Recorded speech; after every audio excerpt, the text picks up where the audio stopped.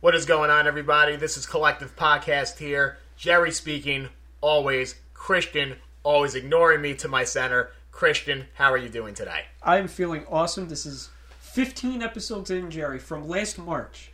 Did you think that That's unbelievable. Did you think that we were ever going to get Larry Sharpe or somebody of his caliber on the podcast? Christian, if I have to listen to you, I'll listen to anybody. All right, so this is great, guys. So we've been hyping it up for weeks.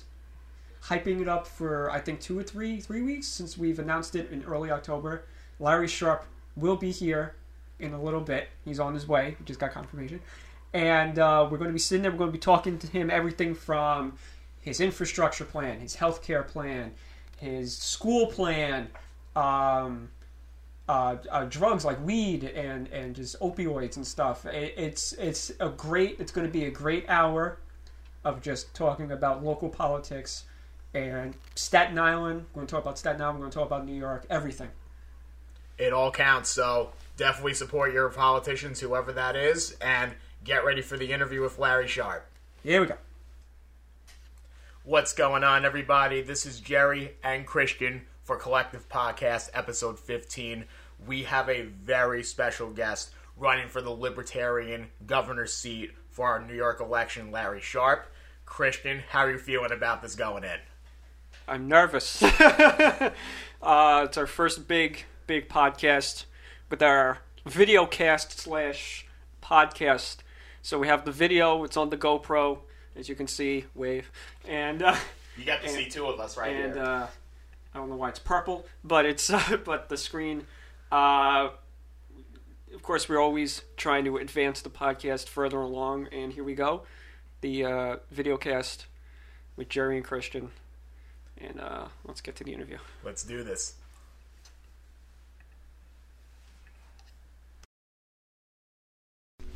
What is going on, everybody? This is Collective Podcast here, episode 15. We have Jerry, Christian, and our special guest running for governor of New York, Larry Sharpe. I am here, guys. Thank you for having me. I really appreciate it.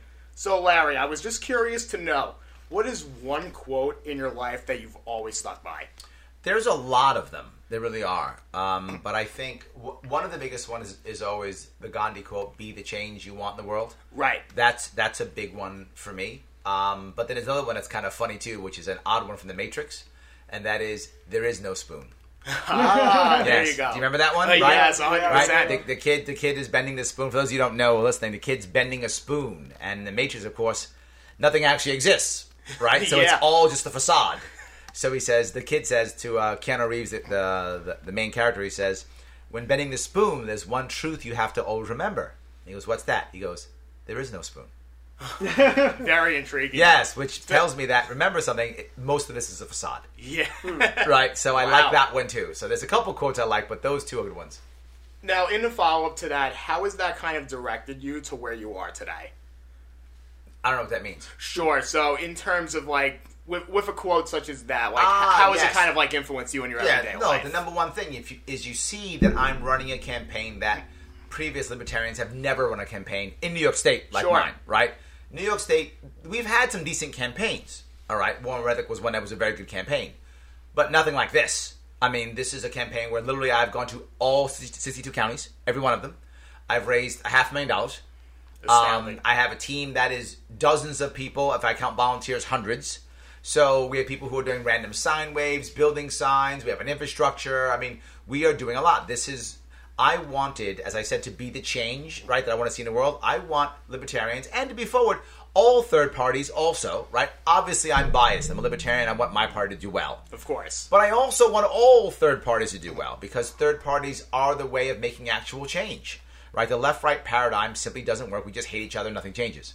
So I want them to realize it's not good enough to just go, I'm going to run for office, then go home. If you're going to step up and say, if you're going to get up and say, I'm going to run for office, go run for office. Or don't run. Help someone else. If you're in a position where you can run, please run. If you're not in a position to run, then help someone.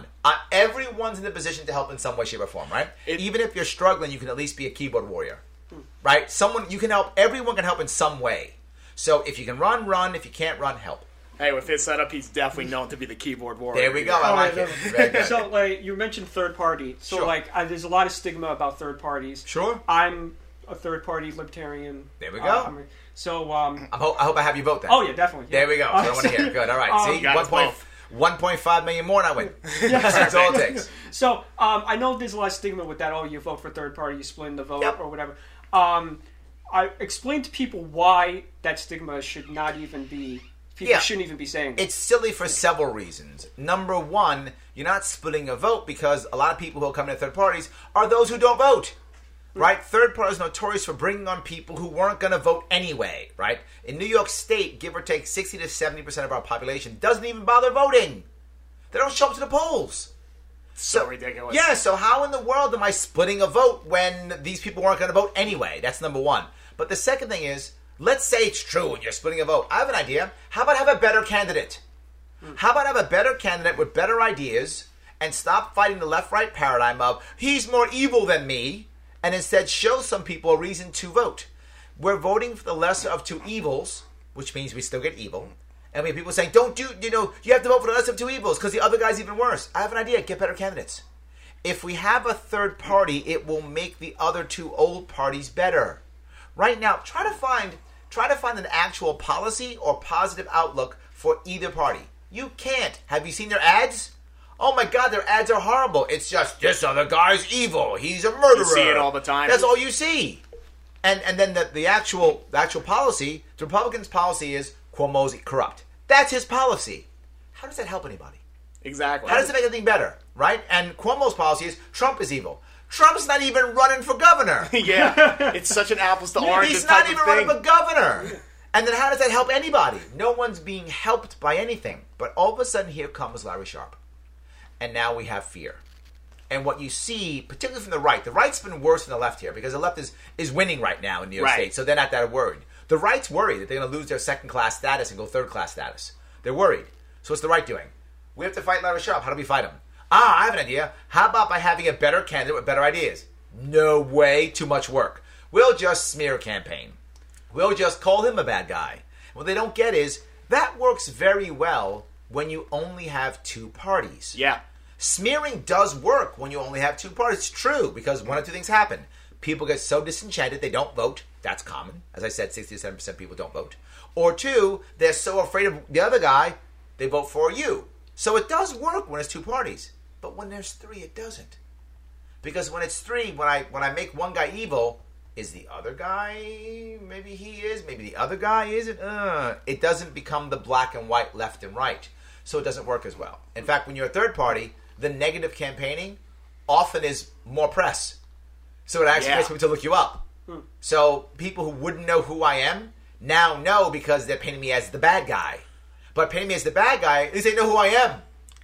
You can kind of tell when people are leaning towards your side of things. Their time is more invested into what you're trying to do. Yes. There's absolutely. always that alternative that, like, let's say if someone's, like, observing something from a Democratic standpoint, Republican standpoint, 30 seconds, it's a lot more shallow and chastised in comparison to an alternative option. Well, you've made a valid point here, and this is the problem. The old parties only know the old ways, and the old ways are 30-second sound bites and pictures. They don't realize how I'm winning people. I'm winning people with long form. If you've noticed, I'm winning people with things like this, right? This is a longer form interview where I can speak, we can ask questions, we can talk about things. You saw I did Joe Rogan, I did Dave Smith, I did Dave Rubin, I did Glenn Beck. So I do the long form interviews, right? These guys can't do long form, right? Because they have no policy. They haven't thought anything through, right? The Republican knows he's not going to win. His policy's a joke anyway. He's never going to win. He knows that. He knew he was never going to win from the beginning. I mean, he started running in April. How do you win, or May, whenever he started running? How do you win running in May against Cuomo? It's impossible, right? No way he was going to win, so his policies are irrelevant. And Cuomo doesn't have that policies because he's going to win and shut up. That's how he thinks. Yeah. So who cares, right? So they can't do long form. But I can. I can talk about how I care about people, how I want things to be better. I can talk about actual policies that don't punish, but instead reward people for good behavior. I can talk about policies where I give people opportunity and they want to come back to the state. I can talk about those details. They can't. So it's interesting you bring up that point because of having more economic thrive in New York City. There was a plan that I was looking at within like your caliber about the community tax credit plan. Now, I'm somebody who's in the nonprofit field. I work for the JCC as a special events director. So what I was curious to know is how is that going to be planned as far as like how the implementation works? Yeah, we're going to copy how it works right now in Arizona. This is not, I wish it was my own idea. I've made up all myself. It isn't. It's a copy plan from that it already works in Arizona. Arizona's had it for several years now, and it took some time to catch on. It will probably take time to catch on here, too. Of course. Right? There will, any new idea, there will always be early adopters, right? That's how it works in anything, right? So there'll be some early adopters. Maybe a guy like you will jump on it right away, and you'll get a bunch of people who will help you out. What happens is you decide, you know what, my tax bill is going to go to the state, X dollars. I don't want $500 of that to go to the state. So I have an option. I can take $250 and give it to any charity in the state, and another $250 if a charity is in my own county. So if I give both to my county, I can give $500 to one, or two separate. Right? The goal is to try to put some of your money back into your county. That's the goal, right? Kind of to a peer-to-peer standpoint. So I'm somebody who does like a lot of 50-50s for events and stuff like that. It's very similar to that concept. Absolutely, yes. Because I want you to put it back into your community, right? Because the concept is you know more what your community wants than Albany does. Yeah. So if I can get you to put more money into your own community, but something else begins to happen. This now becomes a trend people can watch. And they can see what people are putting money into. When people see it, that's the needs of the community. Right? That's the needs. I don't have to have Albany deciding, well, I think this community needs X or needs Y. Look at where the money's going. Exactly. Well, the money's all going to whatever, JCC. Okay, people care about this. Right. Let's do something, right? It's going to healthcare. It's going to child care. It's going to elder care. It's going to whatever, special needs kids. Wherever it's going there. People want and or need that. All right. So not only will it help out those organizations, but it will also show the market, it will also show the consumer, it will show the government what that community is looking for. Very good. Another point to kind of go into, as we're very intrigued by your healthcare plan, and one of the essences of what we were looking into was the idea of developing low-cost cash-only clinics. Yep. I wanted to hear a little bit more as to where you've come up with that idea. Yeah, but it's not just cash-only. Sure. I'm clear. Saying cash-only makes people think it's only cash. Got it. It's just direct. Yeah. Right, to make sure it's direct. It could be check, credit card, debit card, insert thing here. So make sure people understand that. It's not just cash. Got it. But it's just direct pay. Right? Direct pay. You're pulling the insurance people out. And the reason is, right now, if you're on Medicaid particularly, but almost any insurance plan, it's not self-directed healthcare. Right? It's Medicaid-directed healthcare. Medicaid tells you what doctor you can use. Medicaid tells you what you can get. Medicaid tells you what things you can do and how much they value. Well, what about you and your doctor? What about you and your community? What about you and your family? Right? These go away in this idea. So what happens is you have a two-tiered system, which is if you have money, you get specialized insurance, or you just pay cash, or you just pay with check on your credit card, right? If you go right now, look at Manhattan. Try to find a really good doctor taking insurance. You're struggling. Yeah. You are going to struggle to find a good doctor who takes insurance. They exist, but you're going to struggle. And the problem is, what if it's not your neighborhood? So, as a follow-up to that, what do you feel about sites such as like a ZocDoc and things of that sort? Do you feel like that's a necessary way to kind of like stimulate the competition in terms of finding the best care? I think the answer is giving people more opportunity to pay directly. Sure. Most people don't even know what that is. And one of the things I brought up in my plan, part of my plan, to be clear, the healthcare plan has to be a massive plan with lots of different ideas and concepts. Right. Because it's a huge problem. But one of those is the Medicaid issue, where you actually allow people to have a healthcare debit account. So right now, if you want to go to, if you have Medicaid, you just go to wherever the Medicaid tells you. It's not self-directed at all. Yeah. But instead, we give you an actual debit card, right? And you get an amount of money put into that card per year based upon what category you fit within Medicaid, right? So if you're for example, a child with no pre-existing condition, I think it's a couple $1,000s. If it's an adult with a disability, I think it's like $40,000, whatever that number is, right? You put that number in. You have that in your card. You can use that wherever you want. Very good point. Now, if you use that wherever you want, you will go to direct care. When direct care people know that that's a viable option for them, they will market to them. When they begin to market to them, what will happen? As has happened in every single non-essential medical service arena, prices will go down, service will go up, technology will go up. Every time, that's a 100% rule. And it's very rare 100% rule. 100% rule. It's always happened. That'll begin to happen. But here's the best part. I hope. Say you're on Medicaid now. And now you get a chance to go to a doctor who's local to you. Who you like. Who you think is a talented doctor. And you go and you swipe your card. You go, this is great. My appointment's at 2 o'clock. I get in at 2:05. Nice. Versus 2 o'clock, gets in at 3:45. The doctor actually talks to me. Asks me about things like, how are you sleeping? How are your stresses? How are you eating? The doctor actually talks to you. You're like, this is great. It kind of gives to like a comparison to Uber in terms of like navigating like where that person's going to be too. Yeah, so now the next thing happens is this happened. You like this. Well, now you realize, man, I only have a certain amount of money on my healthcare account. Yeah. So now you have a couple of things. Number one, you'll start to shop for lower prices because you don't want to go back to the regular Medicaid system because that's the answer. When you run out from your swipe, you go back to regular Medicaid. Well, that doctor doesn't take Medicaid. You're going to lose your doctor now. Which makes you think, how do I get the right doctor? And something else, how do I get off Medicaid? It encourages you as the individual to decide, how do I get off Medicaid and how do I find good doctors for cheap? It encourages you, the individual, to do that. Now again, most people won't. Being forward, that's how it works. But a bunch will. And as they begin to do it, their early adopters pop in, now this encourages doctors to be cheaper and people get off Medicaid and people to get the feeling of having a good doctor who they like, who's convenient, who they want to be around.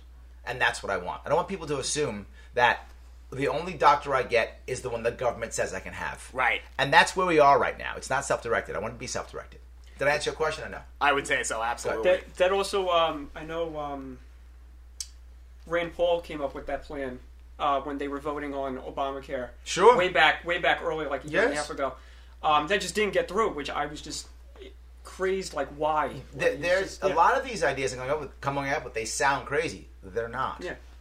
They're just bold, and I'm basing them off of what I think works already. They just compete. Yes, it's good. I mean, I want the individual person to decide, I don't want Medicaid. There's another option. The sad part is, for most people, most people who are on Medicaid, I shouldn't say most people, for most people who are on Medicaid, this is the best they're going to get. And I understand why they do it. It's the best they're going to get. I don't want that to be the case. I don't want the best you're ever going to get to be Medicaid. Exactly. That's just not, I'm not okay with that. If you have to go there because that's where you are right now, that's what happens. I get it. People fall down. People, have problems. I get it. People in situations that are very tough for them. I get it. But that shouldn't be the best you're ever going to get. Right? And we have to get people to know that that's not the best you're ever going to get. Now, to Christian's credit, there's a question that we wanted to ask you that he came up with that I felt was very, well accommodated for this interview, so I wanted you to ask this one. So, marijuana is big. And I read somewhere that the Trump administration's a couple weeks is going to vote on just deregulating it and leaving it up to the states to decide how they wanted to regulate it.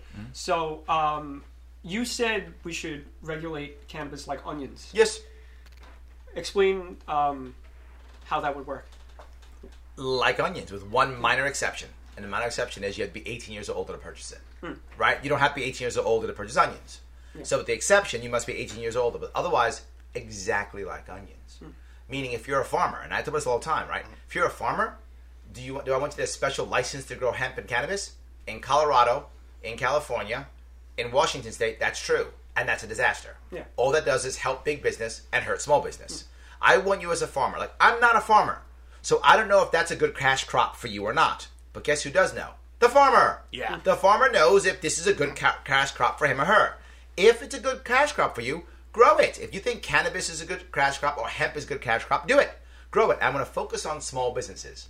Why? Small farmers are the key to success here. The odds of us, and this is my opinion, some people disagree with this, the odds, I think, of us being able to compete with the huge grows of California, I think is going to be very difficult because they've got years advanced, good climate. We've got years to catch up. Yeah. But can we do craft grows? Yeah, and we have an industry for it already. It's the beer industry. So we already have an industry that's already worked well for us. We have a culture for it. So why wouldn't we create craft grows, right? Craft grows of hemp, craft grows of cannabis. If we begin to treat our small farmers like small businesses, they'll get lower insurance costs, lower workers' comp, and also they will be able to get small business loans, which means we'll create a craft grow community, particularly in upstate New York, but all over, but particularly in upstate New York. You can see that happen. Now, why do I say onions again? Just go grow it if you want to. Just go sell it if you want to. Just go sell it if you want to. Why would I bother? But not just that. What if you're one of the hundreds of thousands of New Yorkers who have chronic pain? Right now, one of your options is opioids. Great. Now you can get addicted, be part of the addict community. How about instead take a cannabis product? Right? Have an edible or a liquid or smoke it, whatever is your thing. Vape it, I don't care. Do whatever you think is right for you. Yeah. Go ahead and do that. But Larry, some people are poor. Yeah, they are. So great. Here's what you can do. Grow your medicine in your backyard. You can grow onions, can't you? Grow your medicine in your backyard. I don't have a problem with that. I want people to be happy. To kind of go into your point as well, so statistically speaking, on Staten Island, our rate of lung cancer is 35% higher than the other boroughs like surrounding. Wow. So something to kind of like go into that perspective, like I wonder how much impact that can really be for like our Staten Island community there too. Could you imagine if people were taking edibles instead? Yeah, the number would go down. Yes. Imagine if people were taking edibles instead, right? Be awesome. Or liquids or insert thing here, right? Whatever the thing is, right? I mean, come on. But not just that. If you get cancer, you have to go through chemotherapy. Cannabis helps that. Yeah. So even if you got cancer, you'd have a better chance of being cured. And this is going to sound crazy, but one of the reasons why I'm on this train, my father died when I was a kid. He had cancer in the late 70s. Right? Late 70s he had cancer. He went through horrible chemotherapy back then. If you knew how bad that was, it was horrible back then. So bad. You know what happened? My father was a corrections officer at Rikers Island. So he knew a lot of law enforcement. So there were cop friends he had who would take him into the squad car and would let him smoke weed in the squad car they had confiscated from somebody. It's the 70s. That's crazy. They knew back then. And these are cops. Literally, he's smoking in the squad car. Wow. Insane. Yes, insane. So, like, I know, like, a lot of older generations will complain, like, oh, weed impairs you. So, like, for, like, if you're driving or you're operating machinery, would you do something like alcohol, where it was, like, if you're operating, like, you get a DUI? Yeah. Look, is there a way right now, if you're driving under the influence of, say, I don't know, Valium or something, right? There's a law against that, right? Yeah. It's the same law. Yeah.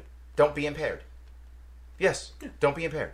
And the reality of it is, you're more apt to be impaired under Valium or something like that than you would be for weed. Because people know that weed makes you impaired, just like people know that alcohol makes you impaired. And we have a drop in DUI and DWI because people are knowing that I get impaired. Yeah. They get it. So that's what we have, designated driver programs and take the keys, right? The culture is changing to make that happen. So it'll happen with weed too. People will be like, dude, you're smoking. Let me drive. They're going to regulate it just as much like in the stock type of way as it would be in the regular law too. So like, for example, if you're drinking more than like 3 beers, that usually could get you over like the 0.008 Absolutely, yes. limit. So there's probably going to be that type of contraception. Of course. That's going to happen, right? How can you wait until we have the technology if there's no reason to make the technology? Exactly. Right? Once you legalize and allow people to smoke weed, now law enforcement has a need to have technology. Guess what'll come up? Technology. That's how it works. Because what will it mean? The government will have to purchase these machines, whatever they are. Ooh, government money. Boy, do businesses like government money. Boy, and so do bankers. Banks love government money. That's their thing.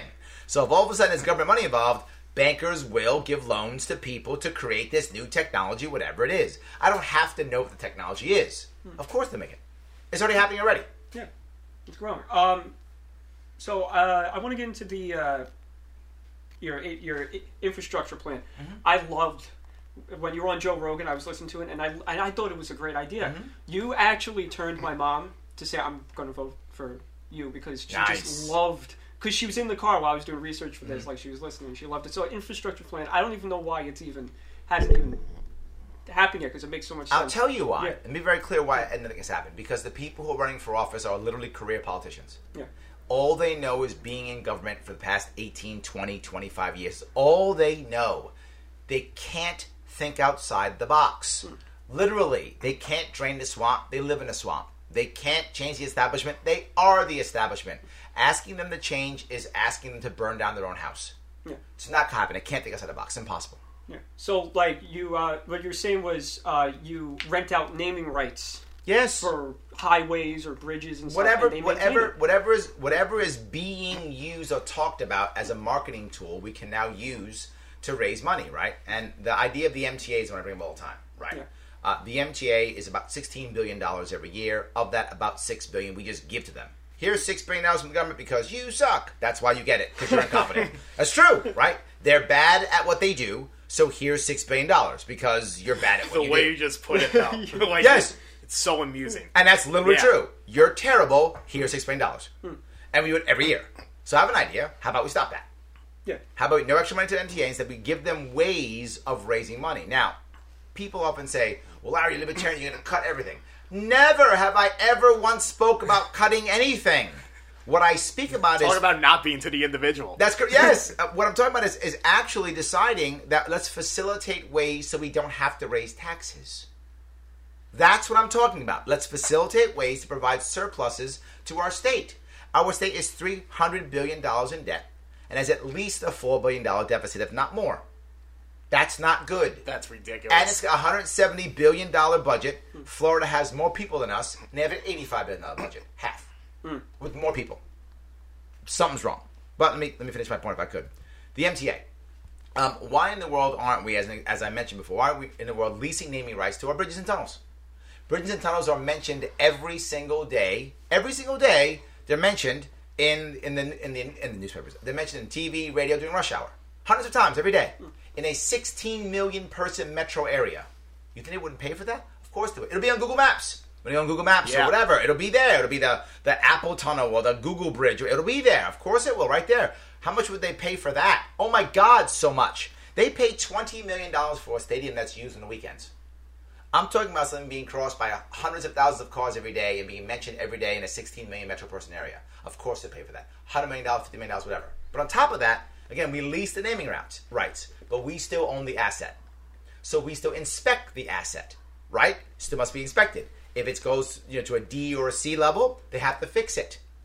If they don't fix it, they lose the contract, which means they control maintenance. We'll have safer bridges. Right now, our bridges collapse in New York State. They collapse now. Are we at a D ranking right now for the our whole bridges? country is like a C minus Yeah, or something like that. Yes, horrible. Yes. No, the bridges collapsed upstate like 2 months ago. Bridges collapsed. My dad was in Flashman, so he could definitely attest. Yes, absolutely, yes. So bridges collapse now. And people say, well, if you give the bridges to the private companies, they'll collapse. First off, I'm not giving the bridge to anybody. I'm leasing a naming right. We still own it. Second, why in the world would it be a good idea for the Google Bridge to collapse? Why would that be good? Third, we're inspecting it, so now if it's a bad inspection, we don't just put it on a list and hope one day it gets fixed, which is what happens now. We have recourse. Fix it or lose the contract. We'll have safer bridges, and here's the best part. They're paying for maintenance. We have to pay for maintenance. We've lowered spending, and less corruption because less money coming out of Albany. Less corruption, lowered spending, we get money, safer bridges, and here's the best part of it all, get rid of tolls. If they're paying us for it, if they're paying us for it and they're taking care of maintenance, why do we have tolls? Tolls go away. Hey, if there's one cut you want to make, why not? Especially on that. Yeah, but no tolls, right? Exactly. And now the next piece now is, how about freight lines? We have rail lines coming out of New York City all over the place, right? Going out to Long Island, going upstate. Why aren't those instead freight lines? At night. At night we don't use them, right? Or rarely if we use them at all in passenger trains. Make them freight lines. Bring freight in. But Larry, we'll have to move and change and fix and build things. Yes, and they'll pay for it. How do I know that? It's already happening right now in our airlines. Our airlines rent out gates, and the airline company, the airport rents out gates to airlines, and the airlines build it out. That's part of their rent. We'll do it here too, right? Whatever, Home Depot, Amazon, freight forwarders, whoever, they'll do it, right? Whatever line will use it, right? They'll rent them out and they'll rebuild it and they'll fix it. And here's the best part: those lines that they build out for transport at night are the same lines we get to use during the day for passengers, which means less maintenance because they're paying for it. Which means they're making money, which means less truck traffic in the city, less wear and tear on our city infrastructure, less wear and tear on the city, less trucks in the city, less traffic, less everything in the city. Yeah. Win, win, win, win. So what did I just do? I gave the MTA 2 different ways of raising money without taxes: through marketing its infrastructure and through freight lines through its rail infrastructure. So now, all of a sudden, we can make extra money. We don't need $6 billion anymore. Last, the MTA is a disaster when it comes to effectiveness. It costs up to 4 times more to replace and to repair tracks than the MTA than any place else. What do? First off, the MTA has to be completely rebooted. How? Right now, it's one of those boards that His Majesty has, right? One of those boards, authorities. Horrible, unaccountable, no one's in charge. No. Top of the board has to be people who are accountable. Local people and or people who are not appointed, but who are elected. Which means you can punish them by getting rid of them. You can call them up. Must be transparent. All those things, right? That's first. But then second, there are tons of cities throughout the entire world that have both unions and safety. Why aren't we cutting and pasting their rules? We don't. We have tons of old rules that are put together from the old school here in New York State that are useless now. 6 or 7 people to do one job when 2 or 3 can do it now. Technology has changed. Things have changed. You don't need 4 people anymore. You can use it with 2. To your point, too. So my dad was in the union for, construction for a long time. Yep. And those are big issues that come into problems, too, because you're hiring so many people. But at the same time, though, think of, a project that could be for 6 months, and they all get laid off pretty much for the most part. Yep. Yes, we can change it. We can make it more like other large cities and making that better, making that stronger, right? We can do it. And even if we cut it by just half is still amazing. Yeah. If we were at just half, we cut it from 4 times as much to just twice as much. Just that. Think of all the money we'd save. Think how more efficient we'd be. Think of how faster things would get done. And we're raising money through those other 2 ways. Now we're rocking and rolling. The MTA can be self-sufficient in 40 years. And that's the goal. The MTA should be able to pay for itself within 4 years. So there should be no money going to them within 4 years. Definitely looking forward to see if that happens for sure. I know Staten Island has the Verrazano Bridge, and the bridge was supposed to be paid off for 50 years ago, something like that. Exactly. Something like that. Of course, yes. And it's just the tolls keep going up and up. So a plan like that especially for Staten Island would be amazing. Absolutely. Yeah. Yes. Can you imagine if you change the names of all those 3 bridges and all of a sudden no tolls on any bridges? You go to Staten Island for free? Yeah. Be nice, right? Yeah. People would celebrate history every day here. Yes, it'd be much better. People would talk more about Staten Island. They would. You go to free every day. I love it. Absolutely, 100%. It'd be great. But here's the best part. What if it became valuable enough to travel through Staten Island better? Well, guess what? You might build another road. You might build a bridge. You might build another tunnel. You might build these things, right? But I don't want to build it. How about we let someone else build it? Yeah. Right? Yeah. There are people who want to make those new magnet rails, all those Google roads. I can't make those. Why not? Well, Larry, we can't because this, 440 is a disaster. Or this is okay, great. Why don't we put a Google road above it, or underneath it, or next to it, or whatever? Why not? But Larry, how we do it? Let them build it. They own that road. Their rent for having that road is maintenance on the actual road. Got it. So now we don't pay for the road. The road still exists. If you want to use it, you can. Or use their cool magnet road or Google road. Use whatever you want. You have more choices, which will split up the traffic, and we pay less. There was something that you mentioned earlier in that for the MTA. Now, we're kind of jumping to your education plan with that. I wanted to ask a more introspective question, considering the fact that you want to have more local people, within the sense of, your boards and having that develop over time. Yes. So, let's say if you were 16 years old, you were about to graduate the 10th grade, and wanted to go the extra route into what your plan is. If you were thinking to yourself back then what you wanted to do, what would kind of your route be? I would have gone. I would have gone to military academy. Got it. That's what I would have done, right? And I think you'll find that too. People say, "What about football or military, whatever?" There'll be 2-year schools for those. There'll be 2-year military academies. There'll be 2-year football schools. There'll be all kind of cool stuff, right? So I would have gone to military. I was in my joining the military when I was 13, 14, 15. Oh wow! Because I wanted to escape. My father died when I was 12, and I wanted to get out and escape. And the military was my answer. My father was in the army. So I actually was going to join the Army, not the Marine Corps. Did you hear this story? Yes. Yes. So I was going to join the Army, but the Marine Corps could have got me, so I joined the Marines. But yes, so I would have probably would have gone to a military academy. Right. Sure. I probably would have got out and gone to whatever that academy was, and I probably would have gone to an Army military academy at that time because I wasn't thinking about the Marine Corps. I was thinking about the Army. So if it had been me back in the 80s when I graduated in the 80s, I probably would have gone to an Army military academy, unless there would be multiple sources. But as a general rule, it's either an Army academy or a Naval academy. As a general rule. Is that 100% rule? Yeah. But if it was just a military academy, I probably just went on to a military academy. Definitely. So for your K to 10 model, for me especially, like I was never a good test taker. Yep. So you know what I'm talking about. Yes. And I took all the standardized tests, the Regents, the co-op, the whatever the test was, the ITBS test in high school. Yeah, so like for someone like me who's not a good test taker, and they're all worthless. Yeah, they're all. I think they're all completely worthless. Yeah. All they do is stress people, make them add stress to someone's life, make people feel stupid when they're not. It's just because they can't take a test well. Yeah. It hurts our everything. It's nothing but bad.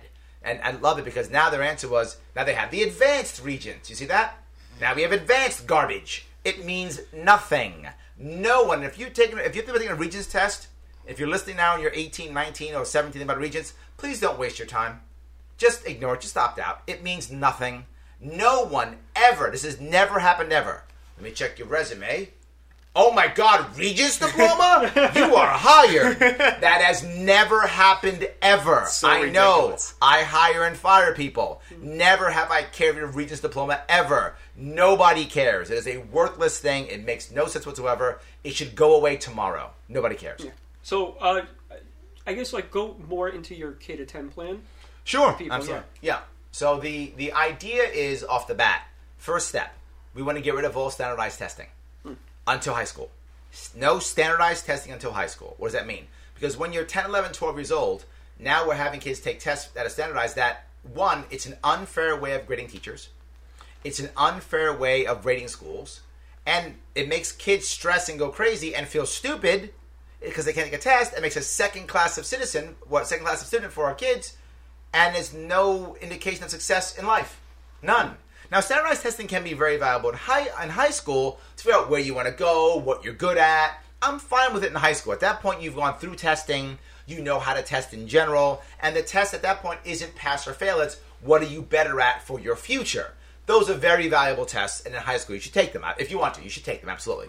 But when it comes to elementary school, we're wasting our time. So when that happens, two things will happen. Number one, we'll lose Common Core. Good, don't care, let it go away. Don't care about Common Core at all. If you're a teacher and you want to use Common Core for your kid, you can. There is some data that shows that there's a small percentage of kids who actually will learn better on Common Core.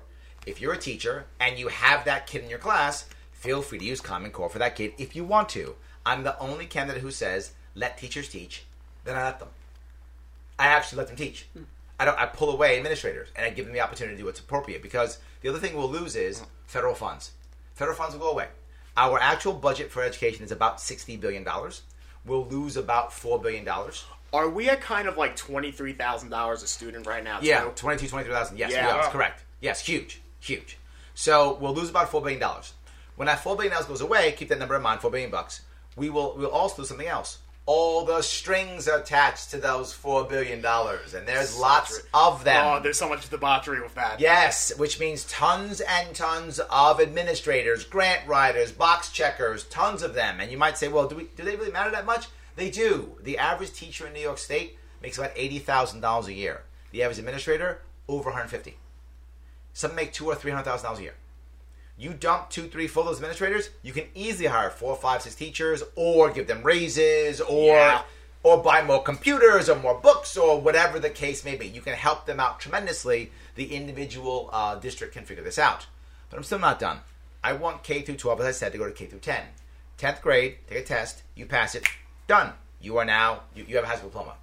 You have 5 options now. Option 1, you think college is right for you. That's great, you can go. Why do I say that? We've been told a lie for years, decades. The only way to success is to get a great Regents diploma from New York State, then go off to college and you get a great job. That's a lie. Mm-hmm. There are many ways to success. That is one way. That is a way. And for some kids, it's the right way. Right. But for most, it's not. How do I know that? If you guys are young enough, you know what high school was. Mm-hmm. 11th, 12th grade was gym, study hall, video games, smoking weed. Yes. That's what it was. And for too many kids, that's what it is, right? How do you know how is that bad? Because what's the first year of college? 13th grade. It's a reboot of college, of high school, because you're not ready for it. A lot of times remedial education. Remedial education, absolutely, yes it is. And then it takes the average kid now 6 years to graduate. The average is 6. Most longer. The average is 6 now, right? Because a lot are going even longer because they're not even graduating. So I get a kid who's 24 years old, never had a job. We wonder, why does he have no work ethic? He's never had a job. Or worse, he's 24 years old. He's got a job, which is great. But here's the problem. He now has a degree that has no value. There's no opportunity for him. And he now has $100,000 in debt. And he's got to work at Starbucks. We wonder why he leaves New York. Yeah. Or once he's 28 years old, goes, "Just want to build houses, man." He says building houses. And here's the problem. The guy who says, "I want to build houses," we just stole 10 years of his life for nothing. Right. For a lie. We stole 10 years of his life, or her life, for nothing. Horrible. For a lie. Now you have the kid who goes to BOCES. BOCES is wonderful. I love BOCES. It's great. But here's the problem. The image of that is terrible. If you're in high school now, and you want to go to BOCES, they'll literally say things like, "You're better than BOCES." They'll say that to you. Or BOCES is for the dumb kid or for the bad kid. Oh, shame on us for that. BOCES is good. BOCES is trades. We need tradesmen in New York. Yeah. Some people like being a tradesman. What's wrong with that? And the guy who goes to BOCES becomes a plumber. Now he's 24 years old. He has no debt. He's a plumber. He makes at least $80K a year, if not more. That's the one I want to be. I want to be that kid. Right? And he's got 10 years experience. My God, he's going to be employed the rest of his life. Because of those apprenticeships, they're usually like 3 to 4 years. You so got that it. experience is going to accumulate. That kid now is not a kid anymore. He's 24. He can make money the rest of his life. Yeah. The rest of his life he can make money. But the guy who has a degree in history, right? He's screwed. And he's got $100,000 in debt. Nothing but bad. So bad. Instead, if you think college is for you, and maybe it is, do a 2-year prep school. The prep school prepares you for college. So when you get into college, you're ready to rock and roll. That's not 13th grade for you. You're done. You're set. You're ready to rock and roll. And it's the best part, you might graduate in 3 years. And since you've got all the basics done already, you got it in prep school, and maybe you're doing internships, incubators, you get real experience. Much better way of using your college time and college experience. But let's say you're not. You're that super smart kid, that kid who tests amazingly well. That's who you are. You're that kid who's book smart like there's no tomorrow. You're that kid. Awesome. Take your SAT at 16, get an associate's degree. You're going to go for your doctorate anyway. Start early. Go. Yeah. That's who you are. You're that kid. Awesome for you. Let's say you're neither of those two kids. You're a kid who says, "You know what I want to do? I want to be a plumber. I want to be a mechanic." Awesome. Go to trade school. 2-year trade school. Either you wind up at the end of those 2 years with either a license, if appropriate, or an apprenticeship, as you mentioned. One of the two, depending upon what you're doing, right? The different trades obviously have different rules. But either one, you're either ready to go get an apprenticeship, or you get a license. Life is good either way. You're ready to work. But you don't want any of those. Go work. Go get a job. What's going to happen? This isn't the 1800s. No one's going to get trapped in a loom and die. It's not going to happen anymore, right? Just go get a job. Learn what it means to have a boss. Learn what it means when your boss says show up at 8. Your boss doesn't mean 9:30. He means 7:45. Right. Learn those things at 16. Learn what it means to pay taxes. Learn what it means you go, "I'm making $15 an hour. Oh my God, no, I'm making 10. The government took my money." Learn that at 16. Learn what it means to pay your bills. Not how much you make, it's how much you save. Bingo. Learn that too. Yeah. Yes. How many times do kids go off? They don't. Exactly right. Yes, you are so right. Now I'll go off to college and my credit is destroyed because I have no idea how to handle my money. But if I learn at 16, I make the mistake there. The cost for failure at 16 is much lower than the cost for failure at 26. We have too many people in their 20s right now in this country.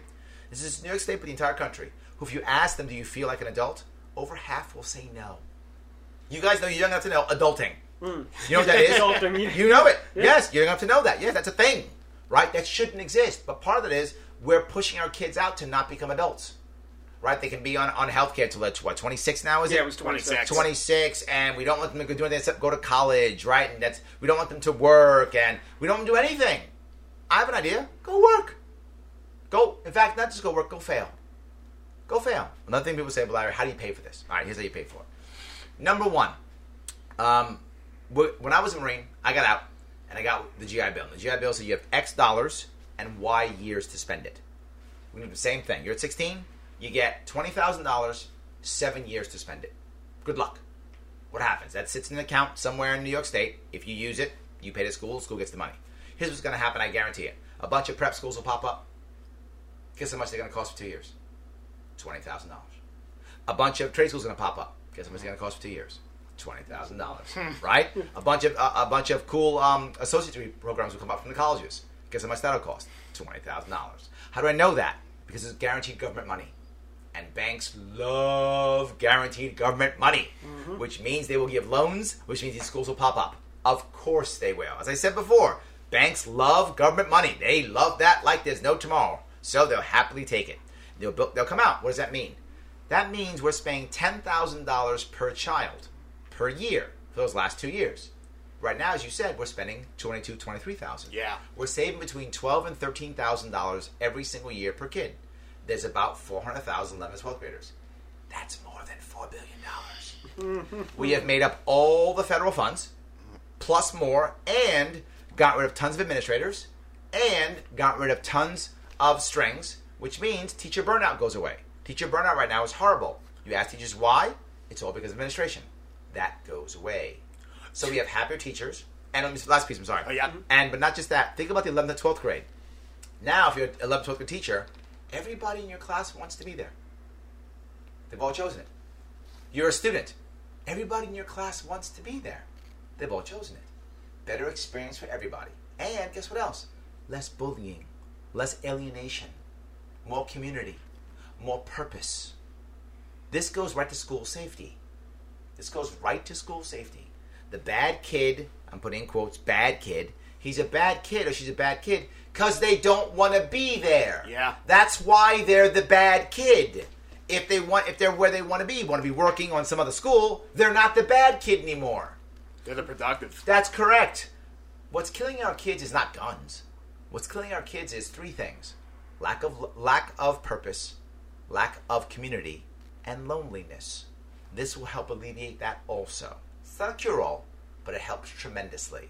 Happier kids, happier teachers, happier parents, better results, less money, and an obvious surplus to every single school district. It can now decide how it wants to spend its money, or even lower school taxes. Even that they want to. Yes, they can decide how to use the money themselves. So all of that could happen with this plan. To your point on that too, so there's a big part with teachers in terms of how they start up their school year. Yes. So many times they have to spend their own money to help Yes. with like the classroom supplies, and you have to rely on outlets such as like a donor, Yep. Donors Cruise, I think it's called. If the donors want to do that, they still may. It's Right. your money. Feel free. But what I don't want to do is make it to where it's required. That's the problem. We have it to where if they don't get it, the kids are suffering. Yeah. Right? I don't want that. No kid should suffer. Exactly. That's a problem, right? But if you want, because you're rich and you want to help your school district out, you want to give them money, go ahead, lucky school district. But it doesn't mean the rest are suffering. Right. It means they don't get the cool thing you gave them, and that's fine. I mean, you can do that if you want to. I don't know why you would, but you could. But I just don't want others to suffer. Definitely. So yeah, if you, again, you're some rich guy who wants to give your school a new gym, go ahead. What about charter school? I know the mayor wants to get rid of charter schools. Yeah, but with this program, they're virtually not necessary. oh, okay. So They're not yeah. required. But if you want to, locally do what you want. That's my point. If you think charter schools will work locally, go. If you think it won't, don't. I'm really okay. I want to give a lot of this back. And here's how I want to fund it. Here's the issue. Funding's a problem. It is. So what I want to try doing is I want to start making it to where all the funding comes from the state alone. Nothing comes from local counties. That's my goal, to make that happen. And it's a flat fee, right? You have whatever. I have 10,000 students in my district, whatever that number is, and we're going to give you a flat fee. In this case, I'm making the number up. In theory, it's $15,000. 15,000 times 10,000, there's your check. Good luck. As long as you are transparent. That's what I want. Now let's figure out how to make that work best in our school district. That's what I want to make happen. Definitely. Cool, cool. Yes. So here's a good question. Here's a funny question. Why do you think the governor is refusing to debate you and everyone else? Like, well, he did debate. No, he debated twice. He debated Nixon and he debated Molinaro. Oh yeah. Well, why do you think he's refusing to like come and debate all the other candidates? Like, Why would he? He's winning. You don't gamble when you're winning.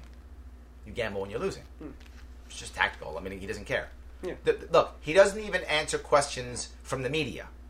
Why would he answer questions from anybody else? Right? He just wanted to beat up Molinaro on show how weak he was. He did a good job of it, to be forward. I mean, he beat the Republican up badly. Did you watch the debate? You bits and pieces. Yeah, of course. Yeah. It was unwatchable. I mean, it was a Yeah. slaughter. He hammered him into submission. I don't It was particularly think horrible. he's a good debater anyway. Who? Cuomo. Yes, he is. He's a bully. And if you can't stand up to the bully, you get crushed, which is what happens. He beat up Nixon, and he beat up Molinaro. He's just a bully. And if you can't stand up to the bully, you fall down. And Nixon had a worse problem, right? Yeah. Nixon had a bigger problem, and it's a cultural issue for her. You know, how does she stand up to the bully, but not fall back to being the mean woman, right? So she had an extra problem she had to deal with, which is totally unfair to be before. It's unfair. It shouldn't be the case. Her gender shouldn't matter. Yeah. Sadly, for many people, it did. And I wish that wasn't true. It is for her. She had to worry about it. So she had an extra to navigate on top of that, right? That was an issue for her. Molinaro didn't. He should have just been able to beat him up, and he couldn't. To your point on that, too, because kind of with that bully mentality, unfortunately and inevitably, there has to be a support system behind it. So what I'm curious from you, and just from your experience, do you feel like on kind of like a staff level of like your people, and same thing with like the other politicians, do you feel like it should be better as like a less is more, or more support overall? Like less I'm not people. really sure what you're asking. Sure. So like more people. Like, do you think it's better to have more people on your campaign staff, or to have less people on your? Oh, always more. Oh my God, always more. No exception. The more, the better. Yes. I mean, I have a lot. I have a campaign manager. And I think 7 or 8 directors. A lot. 7 or 8 directors. Probably at least another 12 deputy directors. Yeah. Is my guess. I don't know all people working on my campaign. And at least 10 to 15 more daily volunteers. I mean, daily volunteers, and hundreds of, here or there volunteers. Sure. I need more. I could always use more. I mean, yes, more. The more people who get out there, name recognition for a third party in particular is everything. That's If my name gets out there, I win. Yeah. That's how it works. And I'm making that up. That the last poll we released, I was at it's about a month ago. I was at 33% name recognition, and I was polling at 13%. Now, you guys didn't go through Common Core, so you can do math. I'm kidding. And if you multiply 33... Give me 3 examples how to do it, we'll solve it. There we go, exactly, yes. If you multiply 33 times 3, you'll get almost 100, right? So if I get 100%, you multiply 13 times 3, that's 39. This is a 5-way race. 30% wins. So if I get 100% name recognition, I'm 9 points of a victory. So I don't even need 100%. I need about 80, 85% name recognition. This is a winnable race. This race is winnable. If I get my name out, which is why I'm doing things like this, right? I'm the only guy doing podcasts. Nobody else is. Only one doing it. And so many of them to get your name out there. Yes, I do them all the time. I did one this morning. Oh, wow. Yes, awesome. did one this morning in Manhattan, and I'm doing one now. Yes, I do them all the time. I actually have one for tomorrow night and one for Friday night. I do podcasts all the time. I did Glenn Beck, I did Dave Rubin, Dave Smith, Joe Rogan. Oh my God, all of them. Whatever I can get, I grab. All the time. Yeah, and that shows a lot of people like our generation, because it's mostly our generation that listens to podcasts. Yep. And that's, like you said, name recognition. 100%. People recognize you, yeah. And something else. Look, the youth tend to not vote. Yeah. Right? Compared to senior citizens vote way more than the youth do, right? Yeah. So if I get the youth out to vote, that's where I get all my new voters. Bernie taught us this in 2016. Trump taught us this in 2016. Look at the youth vote. The youth vote can often swing it. When the youth gets out and votes, that guy or gal usually wins. To kind of revert to your point with having more people like on the ground for staff and things of that sort, so I wanted to ask like another like introspective question. So could you remember the first time you've ever had to knock on doors yourself, and how Barry would you, Johnson 2012. Sure. So how would you best advise people to kind of have that approach? Go in a group. Go in a group, because going by yourself is scary. Sure. Go in a group. If you want to do that, you want to go and support any candidate, please support me. But if you want to support any candidate... There's the plug. Yes, there you go. If you want to support any candidate, here's the issue. Don't go by yourself. Get a bunch of guys. Get together at a certain time, right? Bob, Jane, and Phil are all going to show up on the corner of 1st and Main at 2 o'clock on Tuesday. And we all show up. Probably going to be the weekend, on Wednesday. I mean, on Saturday, whatever. So all show up. Boom. Great. We show up. All right, what are we doing? Let's go together down the street and knock on doors. That's the way to do it. Or let's get together and sit in my house and make phone calls. Or let's sit together and put up flyers. Always go in groups. And a group should be 3 or more. Just 2, you'll sit around and talk. It's what you do. 2 people will just sit around and talk. Which is great, but not enough. You need at least 3. 4 or 5 is even better. That's the answer. And just another final point to that. So in terms of having so many people on it, like, how do you feel like the best ways to go about it, like from neighborhood to neighborhood?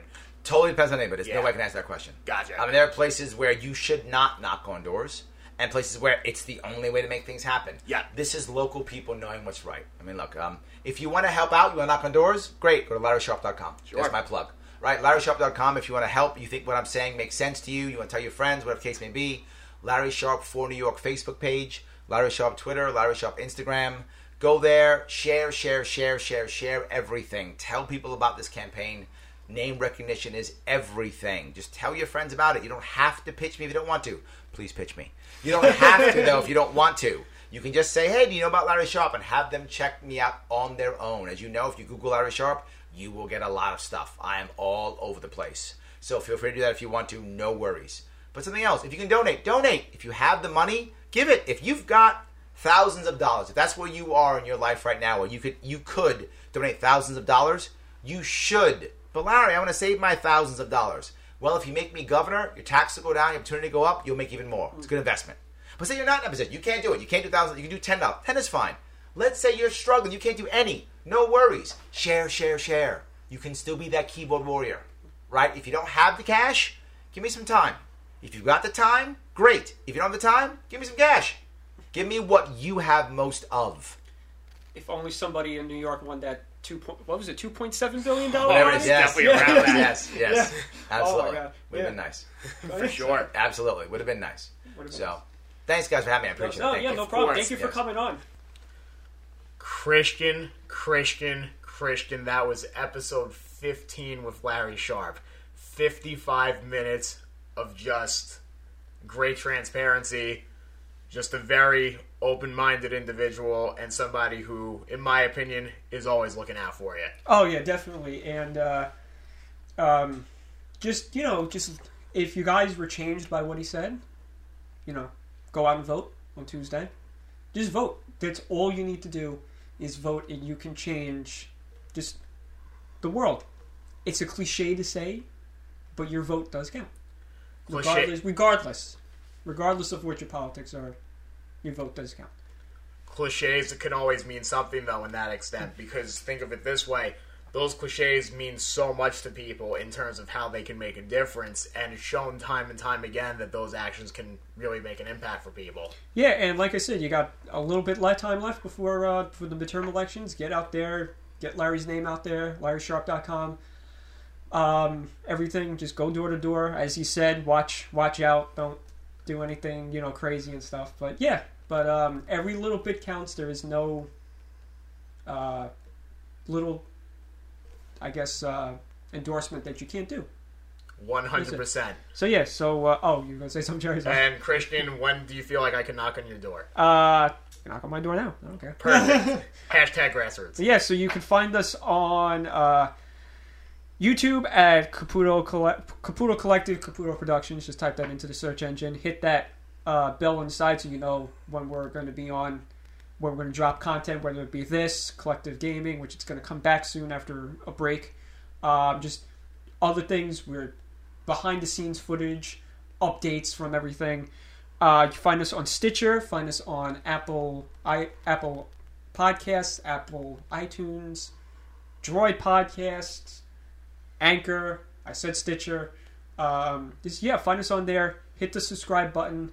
On Anchor, we have a little wallet, so you can donate. Every little bit counts if you feel inclined to donate. You have anything you got to share, Jerry? Your retail crawl or something? I just have to say, again, amazing interview. And just a couple things to promote.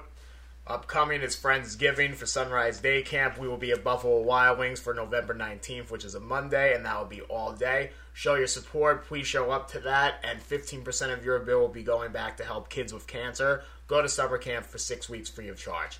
Also, December 8th, to promote again, we will be having our festive holiday karaoke event at Karaoke 17. That's going to be a great time, and as I always say, bring those voices and sing out those choices. Yeah, so there you go. All the endorsements, everything, plugs, Larry Sharpe, everybody's on. That's all I have to say before I start babbling on. Hopefully we'll have some type of update for Hillsborough sooner rather than later. Even I'm excited for this. I'm excited too. But so I'm just thanks. I don't know what to say. I have no closing, Jerry, because I'm just still. You just gotta say love you in everything that you do. Okay. So thanks for listening. Listen to the archives. We have a bunch of other interviews on the archives on YouTube and on Stitcher. And want to thank Larry Sharpe again for coming all the way out to Jerry Square. I still can't believe that. Yeah, and so just thanks everybody for listening and get out there.